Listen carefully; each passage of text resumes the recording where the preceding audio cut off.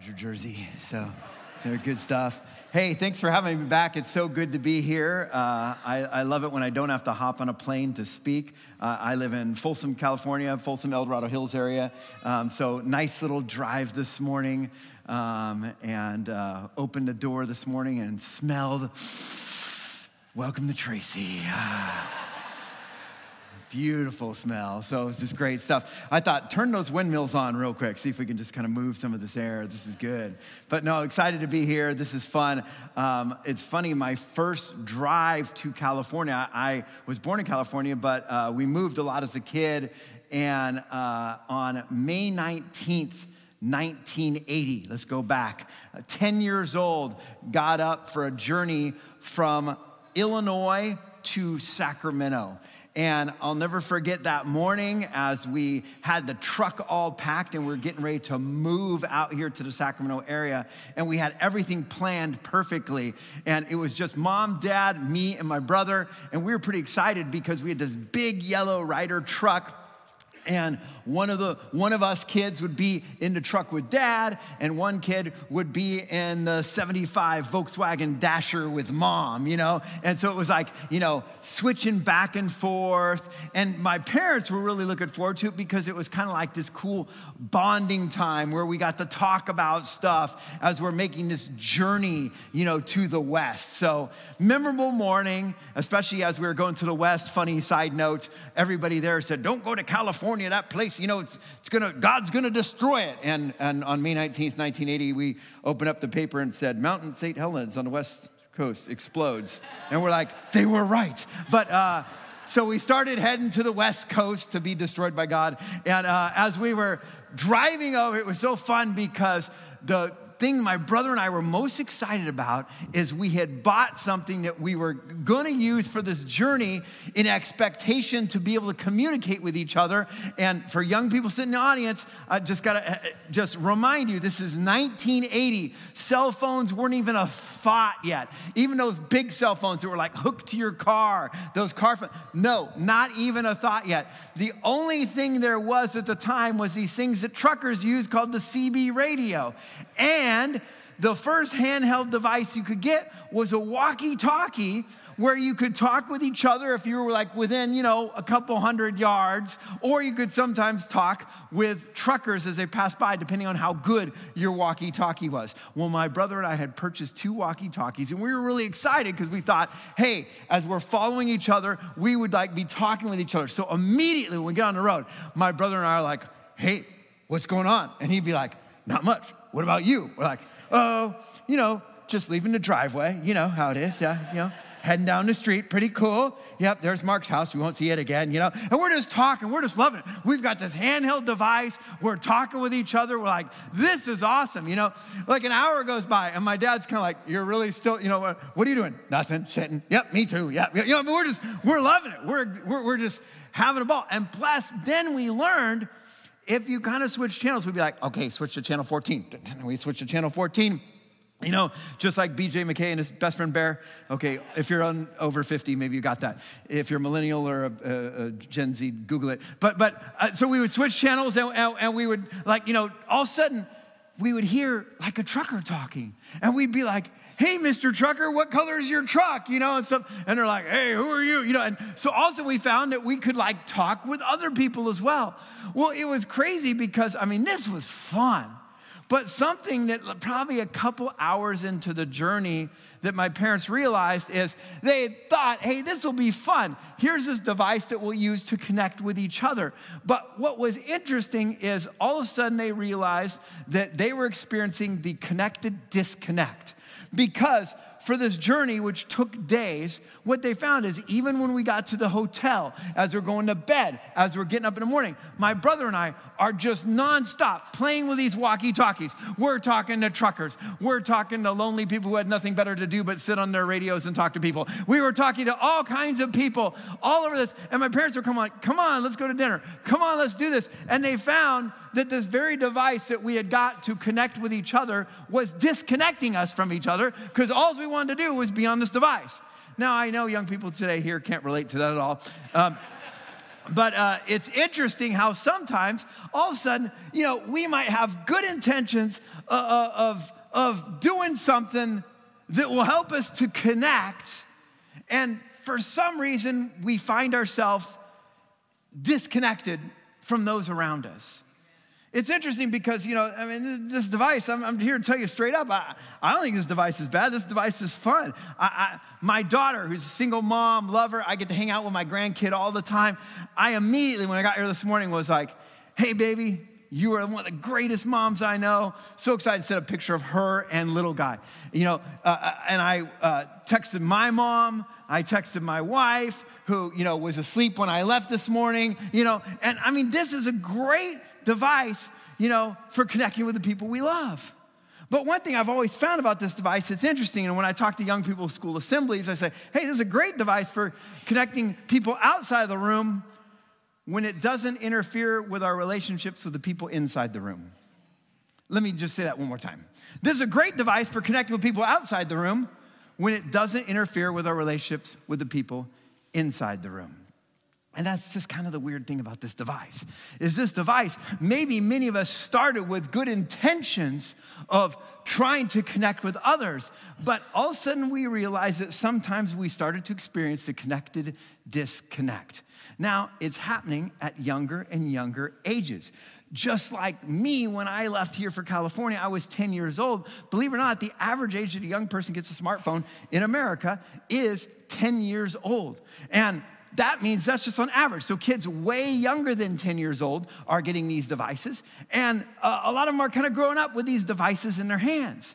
And let's be honest, moms, dads, grandparents, we know that if we're about to go on a journey, that very often kids will be better behaved if they have a device in their hand. So is it no surprise that as they get older that they still have a device in their hand on that journey?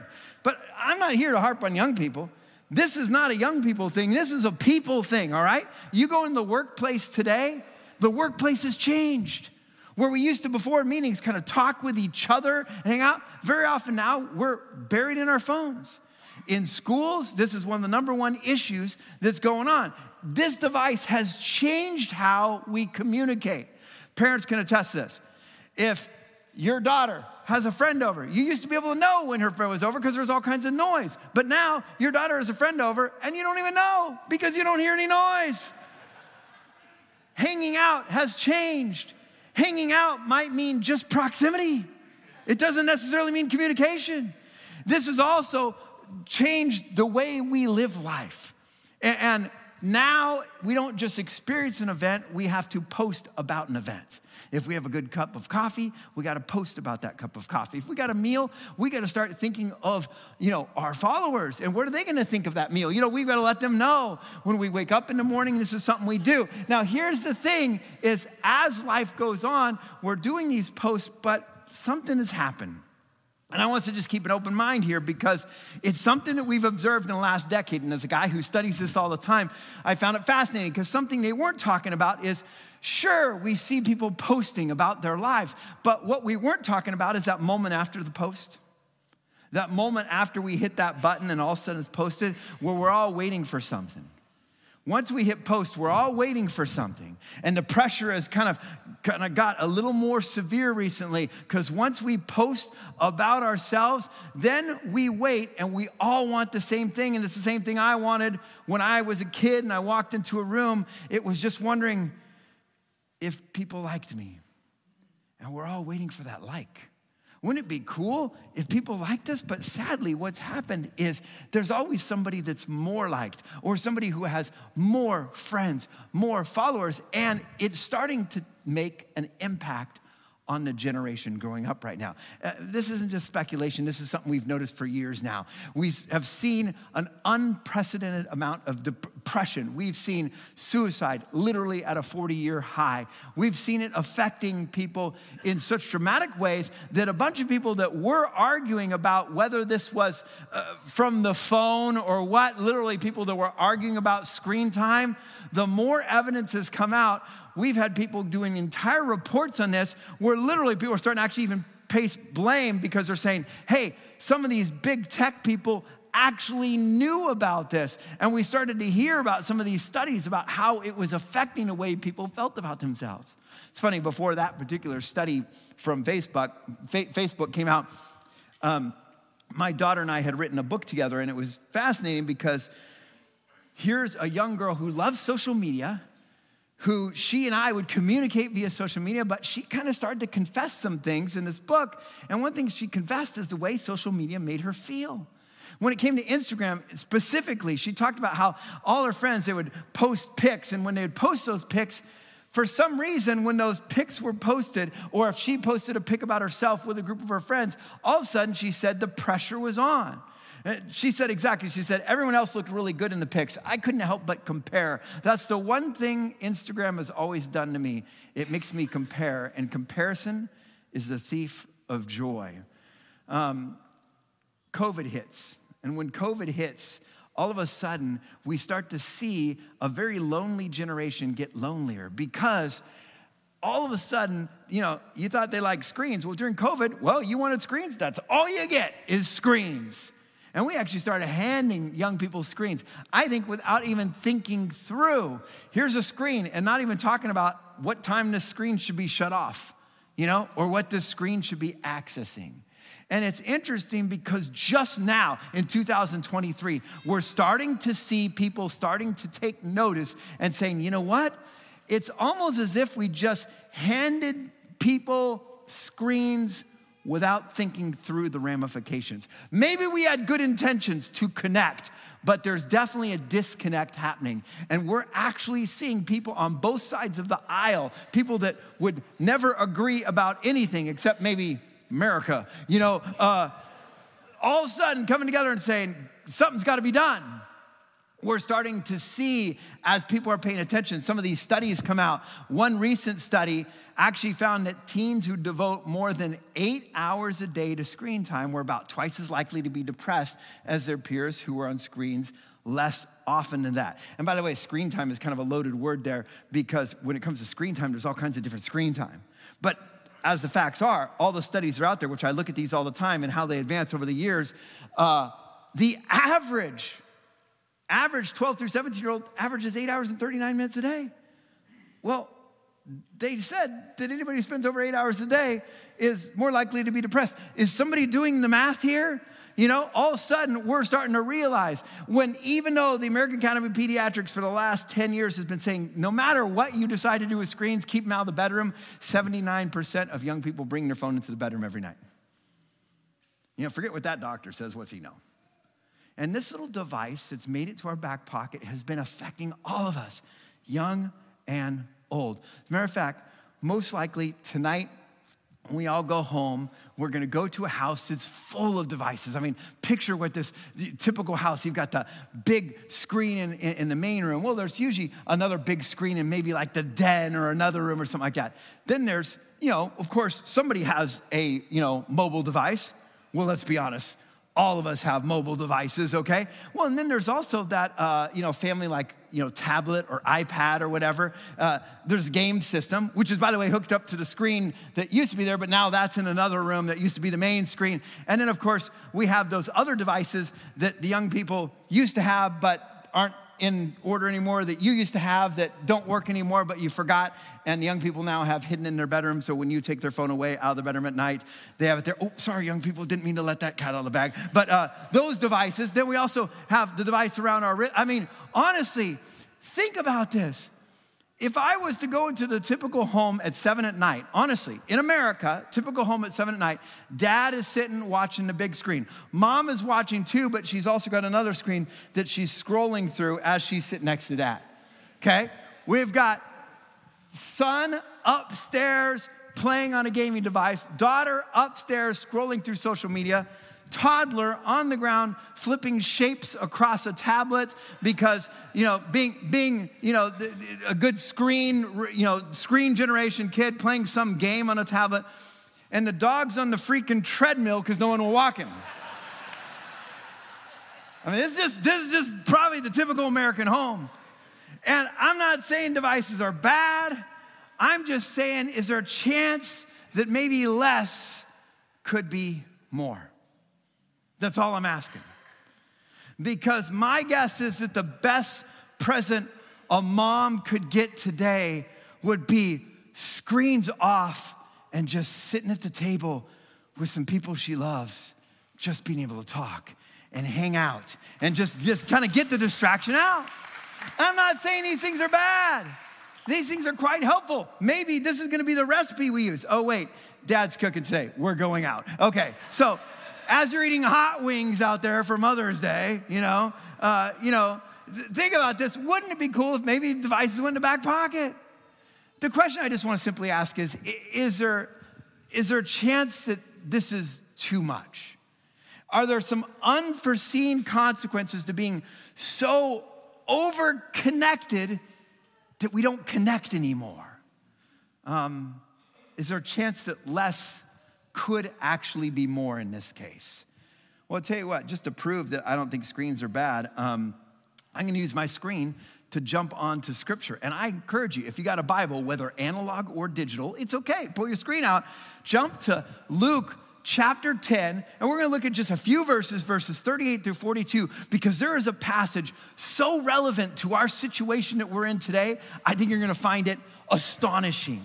Because we're going to meet two women who really wanted to connect with their Lord. And it's interesting what happened, because we're going to find that with great intentions, they wanted to connect, and yet only one of them was able to connect. So Luke chapter 10, verses 38 through 42. It's the story of Mary and Martha. And I find this fascinating how relevant it is today. And look with me if you would real quick, or I'll just read it. Here we are, starting in verse 38. As Jesus and his disciples were on their way, he came to a village where a woman named Martha opened up her home to him. She had a sister called Mary who sat at the Lord's feet listening to what he said. But Martha was, what's the next word? Distracted by all the preparations that had to be made. She came to him and she asked, Lord, don't you care that my sister has left me to do the work by myself? Tell her to help me. Okay, let's hit the pause button here for a quick second, okay? Here's what's happened. We got these two sisters. They've seen Jesus out there, and this guy who possibly is the Messiah, who's healing people, who's feeding people, who's doing miraculous things. The most miraculous thing is that sinful people like us, people who are messed up, who got messed up lives, are approaching this guy, and this guy's like, hey, come here. Most of the religious people of the day at that time were kind of like, hey, we're religious and you're dirty. Go get yourself cleaned up and maybe you could be as good as me. That's the way most religious people were of that day. But here's Jesus saying, hey, come as you are. I've got a great message for you, and it's freedom from this bondage you're feeling from this thing called sin, all right? So the dirtier you are, the better. Come on. Unload this stuff. I'm ready to carry that burden for you. This is his message. And when people would come, like one of these sisters had come to him earlier and literally fell at the Lord's feet and washed his feet, and people were like, who is it? If he only knew who this dirty woman was, he's like, excuse me. And he used that as a springboard for discussion about the way God looks at people. And so these two sisters had experienced this amazing guy, and they're like, wouldn't it be cool if we could spend more time with him? Wouldn't it be cool if we could dialogue with him? Wouldn't it be cool if we connected with him? And I don't know if Mary maybe had the idea and said, Martha, let's be honest. When you cook, people come.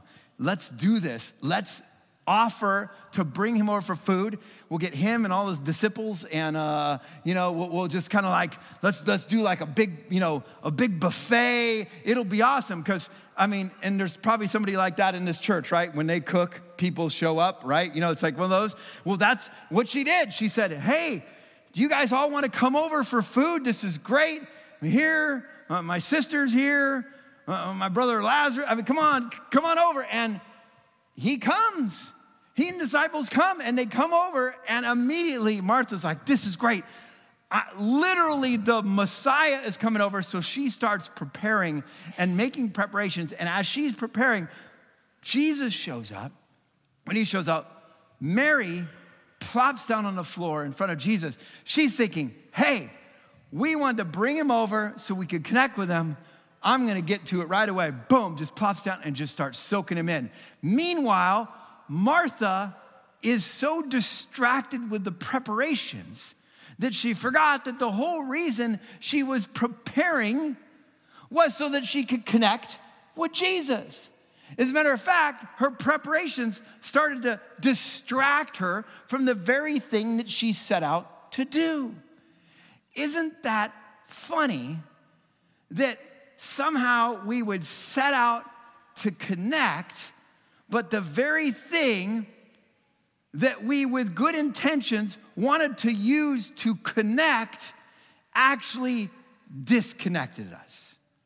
Not only maybe with our relationship with who's very important in our life, but even with the people around us. For Martha, it was causing bitterness between her and her sister. In that case, is there a chance that maybe less would have been more? As a minister, one thing I get a chance to do every once in a while is perform a wedding ceremony. And there was a young girl who was friends with my daughter, who I already showed the picture of on the screen, my daughter Alyssa. Her friend Mel was going to get married, and she kind of grew up in our house. Every Tuesday night, Taco Tuesday, she would come over, and she hung out in our house, and she was there a lot.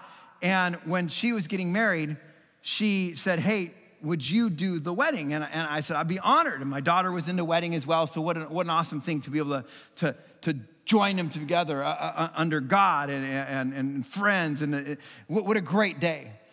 And as we're preparing, we did some kind of like marriage counseling where basically I said, "Hey, here's some things I learned. Here's some things to definitely not do. I'm the expert on what not to do. Here's 7 things you don't want to do in your marriage, right? And here's what you could do if you really submit to God." And as we're talking about these things, one day, we just sat down, she kind of goes, "So is there any advice you give me going to this whole thing?" And it's funny because it was very easy for me. I said, honestly, I said, the one thing I noticed in wedding after wedding after wedding that I've done is, for some reason, this day, this amazing, wonderful day that you're about to experience, where you invite all your friends, you invite your family, many people will say it was the greatest day of their life, right? Their wedding day, right? Or the birth of a child, right? Or the day that the Dodgers actually won, or what, so there's like a great day, So the thing is, you think of these great days, and here's this possible great day. And it's funny because now, especially even with social media, these days don't just have to be perfect, they have to be insta-perfect. They have to be completely photographed and everything, so beautiful. You have to have the perfect wedding, and the pressure's on to measure up with all the others. And I just told her, I said straight up, I said, you know what? So often people are so excited about this day, they become so wrapped up in the planning for the day, so distracted with all the details, that I've seen bride after bride so stressed out of their mind that when they're about ready to go down the mile, true story, as they're getting ready to walk down that aisle, they're chugging Pepto, trying to nurse an ulcer that they've developed for this day, and they barely can enjoy the day because they're so stressed out by it. How ironic. How funny that we would become so distracted by these details and preparation that we'd forget the whole reason we're there. How sad that sometimes we might set out with good intentions to do something really good, and we get distracted. There's a lot of distractions out there. There's a lot of distractions here. And I think some of us, if I just even were to ask you, what's that distraction in your life that, doesn't belong there? If I were to just say, fill a blank, just sometimes I allow blank to become a distraction in my life. For a lot of us, boom, it just immediately you know what that is. For some of us, it might be digital. For some of us, it might be analog. But there's something that's distracting us. There's a lot of distractions out there, especially when devices are in the bedroom at night. I'd say fascinating because as we're entertaining ourselves, we go tonight, we start, and maybe we're looking at one thing, it leads to another. For young men, I wrote a book to young men about these battles we're facing, and one of the things that's interesting is there's a huge, with all these distractions available, a huge amount of young men looking towards some of these distractions at levels that are jumping big time, to where some of these distractions you don't even intend to go, and there they are, and they lead us down a trail, and we're fighting a battle. The question I'm just going to ask is simply, is there a chance that maybe less would be more. What's Jesus say? If you remember, we left off with Martha coming up to Jesus and saying, hey, I'm trying to prepare here, and my sister's just sitting here connecting with you. You know, what? Do something about it, Jesus. And Jesus says, starting verse 41, Martha, Martha, the Lord answered. And if we had time just looking at that alone, he says her name twice. There's only a handful of times in the Bible where the Lord says someone's name twice. And it's always very important. It's very important. It's like Moses. We're talking, Google it. The times that someone's name is said twice, all right? Yeah, not now. Okay, but Google it on your screen, okay? Here's the thing. The cool thing is, he says, Martha, Martha, you're so worried and upset about so many things. How many of you right now are saying, I identify with Martha? But few things are needed. Indeed, only one. Mary has chosen what's better, and it will not be taken away from her. It's fascinating because when we look in the words of that verse right there, if I were to paraphrase, Jesus said, Martha, Martha, my friend, chill. Order a pizza. The whole reason you did this day was to connect with me. Your sister, she's doing it. I'm not going to take it away from her. I love it because he doesn't even say what the one thing is. He says, only one thing is needed, and your sister has found it. Some people are like, what is it? He doesn't even say it. He just says one thing. Your sister's found it. Booyah. Boom. Done. Drop the mic. You know, that was it. That's all he says. And it's crazy because Martha was so worried about the details that she missed the main event. I asked my wife, I said, I was writing a book called If I Had a Parenting Do-Over, because I had interviewed hundreds of parents and I asked them one question. I said, if you could go back in time and you could change one parenting practice, what would you do over? And I'm sitting next to one of the wisest women I know, and I'm like, hey, I never asked you that question. What would you do over? And the first thing she says, we're getting in bed. She lays down in bed. She goes, I'd do less. I'm like, what? I'm like, brilliant. Yeah, whatever. What are you talking about? And she goes on to explain. She says, we tried to keep the kids so, we signed up every sport, every activity, every whatever. And all of a sudden, before we know it, this sport is all of a sudden wanting tournaments on Sundays. And this one is this. And we're running from gymnastics to this. And we're missing family meals. We're missing church. She goes, I would have done less. I'm like, dang, she's smart. She goes, we're not raising Olympians. They're not going to be the next, Phelps or whatever. Honestly, let's be honest. It would have been better to have some more family meals. I would have done less. And the thing is, as Martha was trying to make the perfect meal, Jesus is just like, hey, guess what? Your sister has found the one thing that's important. And sometimes we allow certain distractions in our life to interfere with the one thing that matters. And today, on a day like Mother's Day, we have a chance to just connect together and honestly do the one thing that matters, and that's connecting. And here, Jesus says, I will not take that away from her. One thing. By the way, we hear that term, one thing, all throughout Scripture. In Philippians, we hear that. That's the passage where he says, brothers and sisters, I do not consider myself yet to taking a hold of it, but this one thing I do, forgetting what's behind and straining towards what's ahead, I press on towards the goal for the prize which God has called us to, which is Jesus Christ. This one thing, the prize. You see it all through Scriptures. You see it in Hebrews. After he does a great chapter about the great people of faith, he says, so considering this cloud of witnesses, these great people of faith we just talked about, he goes, here's what we do, all right? Get rid of the sin that entangles and fix your eyes, ready? One thing, fix your eyes on Jesus. All throughout Scripture, we see this principle of getting rid of this stuff that's so easily entangled and focusing on one thing. I like mountain biking. I'm not great at it, but I really like it.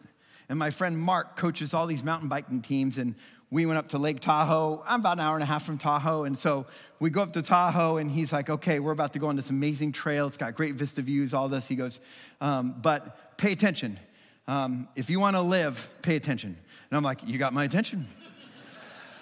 He goes, we're going on some precarious trails. We're going to be up on some cliffs. Literally, people have died. You know, you want to keep your eyes.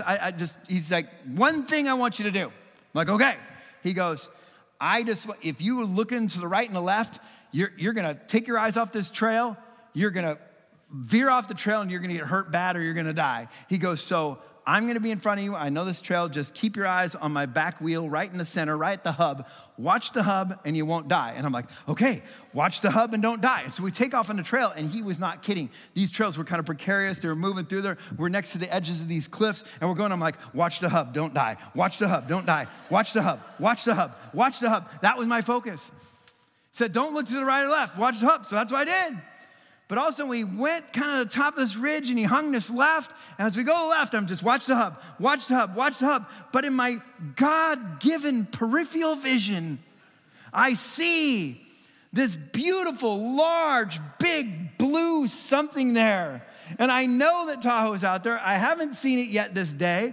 It's this beautiful view. And I'm like, watch the hub, watch the hub. Don't look. Remember his words. Remember, oh my gosh, this is the most amazing view. Wow. I can't believe he didn't want me to see this view. Mark turns left. I don't. True story. Right off the edge of a cliff. Literally. Just right off the edge of the cliff. Now, this stuff happens in slow motion, all right? I turn back. I'm like, what a beautiful, darn, is what I said. As I started to head off this cliff, and there was this little tree right there. There's this little Christmas tree, and I just elfed that Christmas tree. I was like, grab it. And literally, as I'm going off, my bike's attached to the feet. So it's like, and this tree starts to just bend, like this. My bike's dangling. I'm dangling. I'm holding on. I'm like, be strong, little tree. And the tree was like, lay off the pizza a little bit, dude. I'm like, shut up, you're a tree. Mark comes back. He looks over. He goes, you took your eyes off the hub, didn't you? I was like, but it's so beautiful. Now, is there anything wrong with looking at a lake? There's nothing wrong with looking at a lake. But the fact is, I was supposed to be doing one thing. Martha, cooking. Is there anything wrong with cooking? Anything wrong with the gift of hospitality? Not at all. But sometimes we enter a situation with good intentions, and even those good intentions can turn into a distraction that distract us from the one thing we should be doing. And Jesus was there connecting with two sisters. He was there available. And one sister sat down and just started soaking them in. And I don't know where you're at right now today. As you walk through these doors, you could be walking through the doors with all kinds of baggage. And Jesus is saying, hey, plop down at my feet right here. I'd love to connect with you. And a lot of us, we're still holding on to something. We're holding on to some distraction that's just keeping us from simply plopping down at his feet. What is that thing that's so easily entangling you this morning? I'll end with this. Years ago, my kids were about ready to go on this missions trip with their church, and the youth pastor decided to, for some reason, he said, we're going to do a fast before we go on this trip. And the kids were like, okay, we could do it. All the girls were like, perfect, I need a diet. And so, I'm sorry, the guys were saying that too. And as they're all excited about this, he goes, it's going to be a media fast. And all the kids are like, hell no. That was heck without the They were like, no. All right? And he's like, hey, no, we're going to try this. if you want to go on this trip, what we're going to do is we're going to, for 30 days, we're going to remove ourselves from social media, TV, music. And kids are like, I'm not going, literally. And all the parents are like, kids, come on now. Come on, you need to do this. And then we have this big meeting. He's all, by the way, parents, it'd be unfair for us to do this to kids, so we're all going to do it. And we're like, forget it, you ain't going. You ain't going. No, because I got to watch NCIS Tracy, all right? You know, there's like 30 NCISs now, so NCIS Tracy is what I'm going to be watching. And so, true story, we were like, nobody want to do it. And we're like, okay, let's try it. So for 30 days, I literally take my kids to school the first day, and I get in, and I turn on the radio, and my kids are like, Dad, don't. I'm like, it was Chris Tomlin. Sorry, you know. Bad. No, it wasn't that it was bad. We're just kind of just trying something, and it was fascinating. After a few days, we kind of started to get used to it, and it was interesting. My kids would finish their homework, and they'd come downstairs, and they'd be like, so what are we going to do? Because there's nothing to do. What are we going to do? I'm like, there's the dog, there's a ball, go and throw the ball at the dog. Dog lost 30 pounds, all right? I mean, it was like crazy, which is weird because it was a Chihuahua. But I mean, it's like we were doing things we'd never done before. We're sitting at night, we're like, I don't know, let's just light a fire in the living room, which was really weird because we didn't have a fireplace. But we were just like hanging out. We're hanging out with each other. We're talking. We're doing things together. True story, the 30 days gets up. And by the way, we were so excited, and this will date when it was, we did a Lord of the Rings trilogy viewing the day it was stopped. Okay, we literally were like, okay, let's, So we like our screens. But my kids were like, Dad, we can't go back to the way it was. I'm like, what? So we kind of dialogued about this. And they came up with this idea. They did. They're like, let's not go crazy, but let's do No Tech Tuesday. On Tuesdays, let's go back to the way it was, where we lit a fire in the living room, and threw the ball for the dog. So we did it. Matter of fact, as the kids went off to college, finally my youngest was at home, and I remember my middle child calls, and she goes, hey, what are you doing? And we're like, we're just sitting down, by the fire, just hanging out. Tuesday. And she goes, No Tech Tuesday. I miss No Tech Tuesdays. It became a good thing because they realized that by their own decision, that as fun as this device was, at times it's good to just throw it in the back pocket. They realized that maybe less was more. What do we need to trim from our lives? Let's pray together. Lord God, as you came down to us, you came down in the flesh to connect with us. Some of us are so distracted, and we just need to let go of this thing that is so easily entangling us, and we need to lay it down at your feet. Lord God, I pray that if we walked in these doors this morning and there's something that we need to get rid of, there's something we need to trim, there's something we need to just, Lord God, I just pray that right now that we would just pray to you and say, God, that thing that was filled in that blank, that distraction, God, please take that from me. And God, give me the guts to tell somebody about it after this service, because I need that trimmed from my life. Lord God, I pray that as we walk out of here that we wouldn't be pointing at others in our family, but that we would simply look at what we need to trim from our lives so that we can better connect with you and with those around us. Lord God, we give this to you because it's way bigger than us. We pray